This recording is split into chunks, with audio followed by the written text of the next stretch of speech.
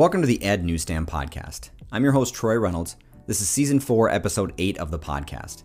This episode is titled Presentation Zen, and this week's episode is all about tips to make your presentations better. But more importantly, to help make your students' presentations better. Nobody wants to have a situation where they are suffering from death by PowerPoint. It's a thing, look it up. In TikTok Tech, Mac_hack shows you how to use stacks to clean up your Mac desktop. And finally, in Tech Refresh, at TA Tech Tips shows you how to maximize cutting and pasting with clipboard history in Windows. We've got a lot to get to, so let's not waste any more time. Let's dive in. This week, I think we should have a pretty quick podcast video for you. Not too much to get to. I'm going to talk about Presentation Zen, and the next few weeks are going to focus on tools that can help you achieve that Zen-like presentation, whether you were using Google Slides, Keynote, PowerPoint, whatever you prefer to use as your presentation tool. I'm going to give you some other tools that will help you. But this week, I really want to talk about how to maximize and make your presentations the best presentation that they can be. Not a document, but a presentation. Before I get to that though, let's talk TikTok Tech and Tech Refresh. In TikTok Tech, if you are anything like me, you have files all over your Mac desktop. The quickest and easiest way to get those cleaned up is to use stacks. So Mac Hacks or Mac_hacks on TikTok has a little trick for you, and that is to use the stacks. And you can do a quick keyboard shortcut to run the stacks and get your desktop quickly cleaned up and organized in a very nice way. If you press Control, Command, and 0, it will organize your files into stacks based on file type. So if you have images, PDFs, Word documents, Keynote, Pages, whatever documents you have on your desktop, it will organize those stacks into that specific file type. To preview the file types or the stacks, you will just swipe over with 2 fingers over the different icons or over the different stacks, and it will give you a preview of all of the documents that are in that stack. You can also click with 1 finger to see everything. So you have the hover over with the 2 fingers, or you have the click to see everything. You can also change how the stacks are viewed by going up to the menu bar at the top, clicking on View, Show View Options, and Stack By, and then you can change it by organization, by icons, by grid spacing. There are several choices for you to arrange your stacks. But if you want to quickly clean up and organize your desktop, just use stacks by pressing Control Command 0 on your Mac keyboard. In Tech Refresh, I've got a Windows hack for you. So thank you to TA Tech Tips. If you just read it, it looks like Tate Tech Tips. So I have to say, I love the name. If your name is Tate, I think that your creation of your TikTok name is great. But TA Tech Tips, you can use the clipboard history on Windows. And the beauty of this video is I have fallen into this habit of copying something, pasting it, copying something else, pasting it, copying. You don't have to do that. You don't have to worry about immediately copying and pasting things that you send to the clipboard. You can just copy and paste anything you want and then visit your clipboard history. So copy what you like when you like, and then press Windows logo on your keyboard and the letter V, and it will bring up your clipboard history. To paste it from your clipboard history, just click on the item in your history and it will automatically paste it into wherever your cursor is. So if you have a document pulled up and your cursor is in the document, it will automatically paste it there. If you have your cursor in a web browser, if it's in the Omnibox, if you're filling in information, it'll automatically copy it into wherever your cursor is flashing. So a quick way for you to copy a bunch of things, whether it's images or text, into your clipboard history using the Windows V, it will bring up your clipboard history and you can just copy things from that history. You don't have to copy and paste back and forth one thing at a time. Let's get into the meat of our podcast this week, and that is talking about Presentation Zen. I don't even remember when I saw this presentation, but it blew me away. I had to buy the book immediately after I saw this at one of these Google summits that I was at, and I bought the book. I've read the book a few times. I've tried to practice this myself. I've tried to give this information to students that I've worked with in various classrooms. When I had my own classroom, I really wanted them to have the best presentation that they could create. And when I say presentation, I mean presentation, not a document, not a research paper. I'm talking about a presentation. So Gar Reynolds is the person that wrote the book Presentation Zen, and he gives you all kinds of ideas about how to make your presentations look better. I have a book on the newsletter this week that you can click on, and it will take you to presentationzen.com. On presentationzen.com, there is a 15-minute TED Talk that he had in Kyoto, and the title of the TED Talk is Why Storytelling Matters. And then he has 10 tips for achieving presentation zen when you are presenting on stage. Now, this is, of course, a bigger platform. I'm really trying to just narrow it down to creating the best presentation you can for your class and having your students create the best presentation that they can for the rest of the class and for you. And again, I'm talking about presenting while the students stand up in front of the class and actually provide a presentation. So check out presentationzen.com and you can look through the 10 tips for achieving presentation zen on stage. I won't go through them, but there are quite a few great ones. Then the next link that I clicked on was presentation tips, which are on Gar Reynolds' website.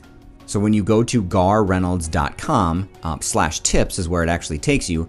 This is kind of laid out similar to how his book Presentation Zen is laid out. He's got how to prepare presentations, the design that you need to kind of go through, how to deliver. There are online tips for presentations. So in this new world that we live in with Zoom and Teams and Meet and all these different ways that people are presenting online, he's got tips for creating powerful presentations in the online world. He's got various videos that you can watch for lessons that you can copy. But the one that I'm going to show you quickly is the before and after slide makeovers. Before I get to the before and after slide makeovers, I want to just go through some of the big ideas in his book to provide you with a good background before you see what the slides look like. So here are some of the ideas that he provides in his book about the best ways to achieve presentation zen.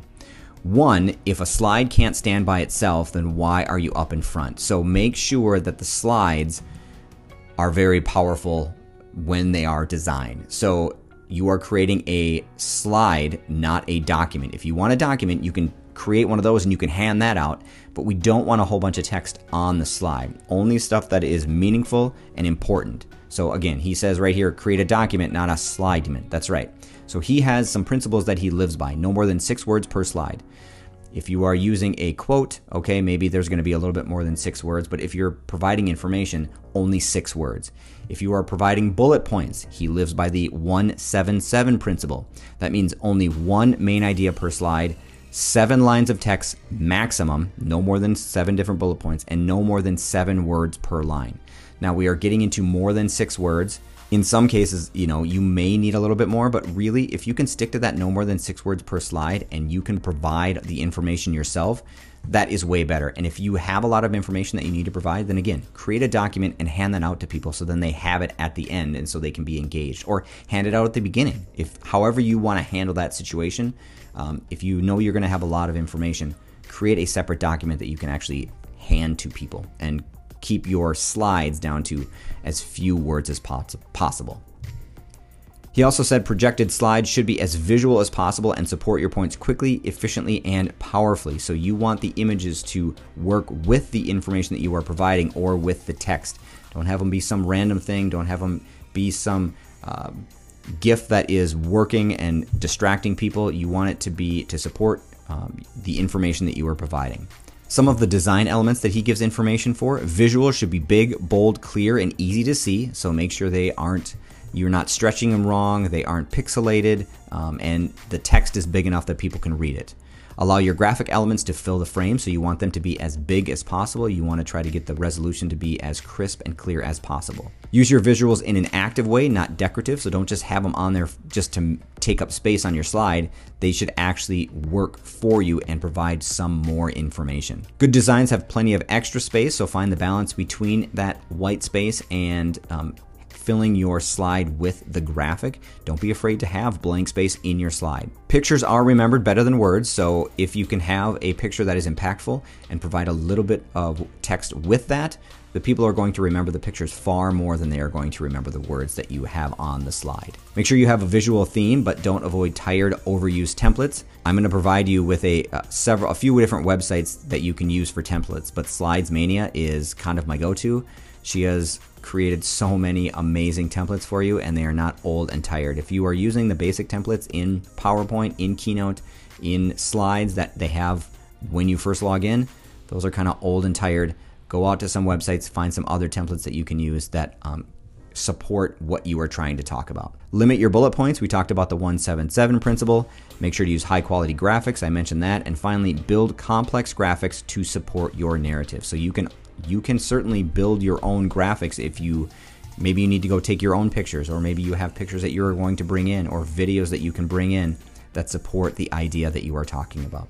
A lot of great information here about Presentation Zen, but the big thing that I want to stress with regard to Presentation Zen is try to make it a true presentation. If you are having your students create presentations for class, but you are the only one seeing them, then it's not a presentation. They are creating a slide document. Have them write a document, and if you want to add graphics, fine, but don't expect your students to create a slideshow that you're the only one that's going to see. It's going to get them into bad habits and creating a lot more text on the slide than is necessary. Now let's look at the before and after makeovers of the slide designs that he has on his website. One thing I can't stress enough, make sure that it is visually appealing. All of the slides that you design, make sure they are visually appealing. So here are the before and after slides. Now he talks about, as the very first slide that he designed, was rice consumption in Japan and how it has continued to decline from 1962 to 2016. The way that he redesigns this first slide is he has a slide specific for 1962 and 2016. And in the slides, he has the different rice bowls. He has 5.5 rice bowls in 1962 and 2.5 rice bowls in 2016. Again, he has a lot of white space, which we talked about is okay, but again, he has a lot of white space, so it's almost too much and it's a little bit distracting. The text is kind of small and hard to read.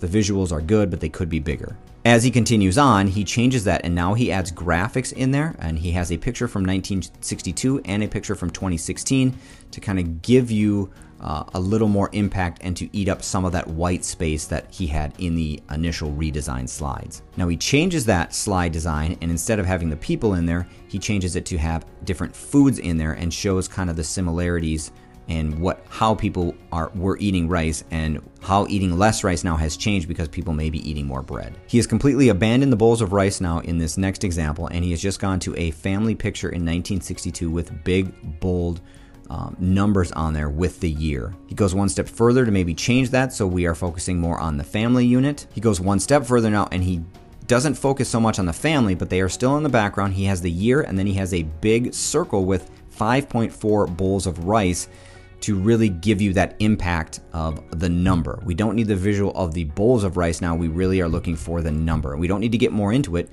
As we are presenting, we can provide that information as to what they were using and how they were eating the rice back in 1962. He does the same thing with the 2016, where he has a family eating around a table with the rice, and again, he has a huge circle with 2.5 bowls of rice in 2016. And finally, the last chart he has at the end is he talks about the rice, and he shows the rice consumption and how it is dipping and what may have taken its place and why people aren't eating as much rice.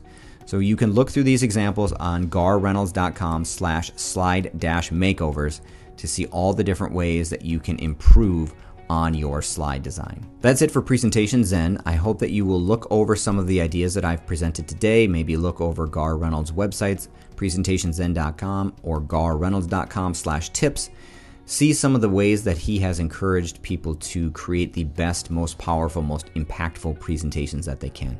And again, I know that we have students create a lot of presentations in our classrooms, but it's important that when they are creating the presentations that they are truly creating a presentation and not a slide document. Again, if you want them to create a presentation and turn it into you, just have them create a document and create the presentations to be as visually appealing as possible and to get the students to be comfortable up front telling a story because they are the ones with the knowledge presenting that information to their peers. That's it for this episode of the Ed Newsstand Podcast. I really appreciate you listening to the podcast or watching the video version on YouTube because I know your time is valuable. Please check out the resources in this week's newsletter about Presentation Zen. I really encourage you to check out presentationzen.com, buy the 3rd edition book, and visit garreynolds.com/tips to learn more. A huge thank you to @Mac_hacks on TikTok for their awesome resource on using stacks to organize your Mac desktop, and TA Tech Tips on TikTok for the great tech refresh about using the Windows clipboard to cut and paste items. For more EdTech resources, you can follow me on social media. You can find me on Twitter at ReynoldsTroy and on Instagram and TikTok at EdNewsstand. If you're listening on any podcast platform and would like to hear more, please like and subscribe to receive updates and have any new episode automatically downloaded for you. You can also revisit my previous episodes on any major podcasting platform like Spotify, Anchor.fm, Apple Podcasts, iHeartRadio, or Google Podcasts. You can also check out the video version of my podcast over on my YouTube channel and check out any of the other video resources I have available. If you'd like to download my app to have my podcast and newsletters right on your smart device, please check it out at ednewsstand.glideapp.io and save it to your home screen. If you don't want the app but would like to check out my resources, please visit my website at ednewsstand.weebly.com. This is Troy Reynolds, and this is the Ed Newsstand Podcast, hoping you were able to take away at least one idea for your classroom. Please be safe. Until next time.